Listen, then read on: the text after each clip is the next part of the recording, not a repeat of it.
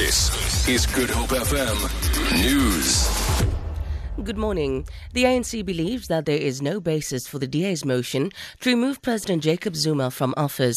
The DA brought the motion after the Constitutional Court found that President Zuma's failure to comply with the Public Protector's remedial action was inconsistent with his constitutional obligation. The NWC met in Cape Town until just before midnight to discuss the matter. ANC Secretary General Gwede Mantashe says they will meet with the caucus in Parliament ahead of today's debate. In our view, there is no basis for that proposal for impeachment in the judgment. The provision of impeachment in the Constitution is given conditions. That's why when it talks about contravention and it talks about serious contravention, the degree in the emphasis in law make a big difference.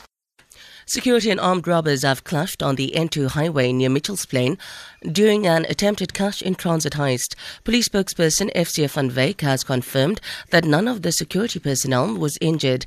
It's not clear if the assailants got away with anything.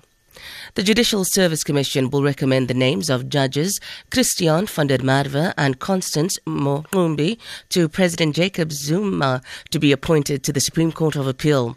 The JSC is sitting in Cape Town this week to interview candidates for vacancies in several high courts. The spokesperson of the commission, CP Fourie. For the two vacancies in the SCA, the Judicial Service Commission has decided to recommend Judges Mochumi and Judge van der Merwe for appointment to the President. Wits University says it is in the process of suspending and barring those responsible for violent protests on its campus in Braamfontein in Johannesburg after a lecture hall was set alight. Spokesperson Sharona Patel says they are studying CCTV footage to identify the culprits. EFF aligned students earlier overturned pot plants, disrupted lectures and stormed the registration office in support of free education. Police have been brought onto the campus to monitor the situation. Patel says the protest is probably a politically orchestrated campaign. Disruptions were caused by about between 80 and 150 people. It started off at about 30, went to about 80 and then 150 people or so. There were individuals from different student groups, different political parties, some workers, etc. We've asked the police to intervene and to arrest the individuals who were responsible for the criminal acts, for the attempted arson, etc.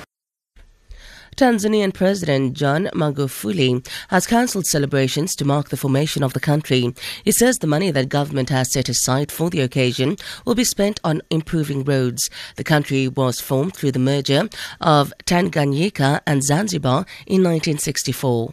For Good Hope FM News, I'm Sandra Rosenberg.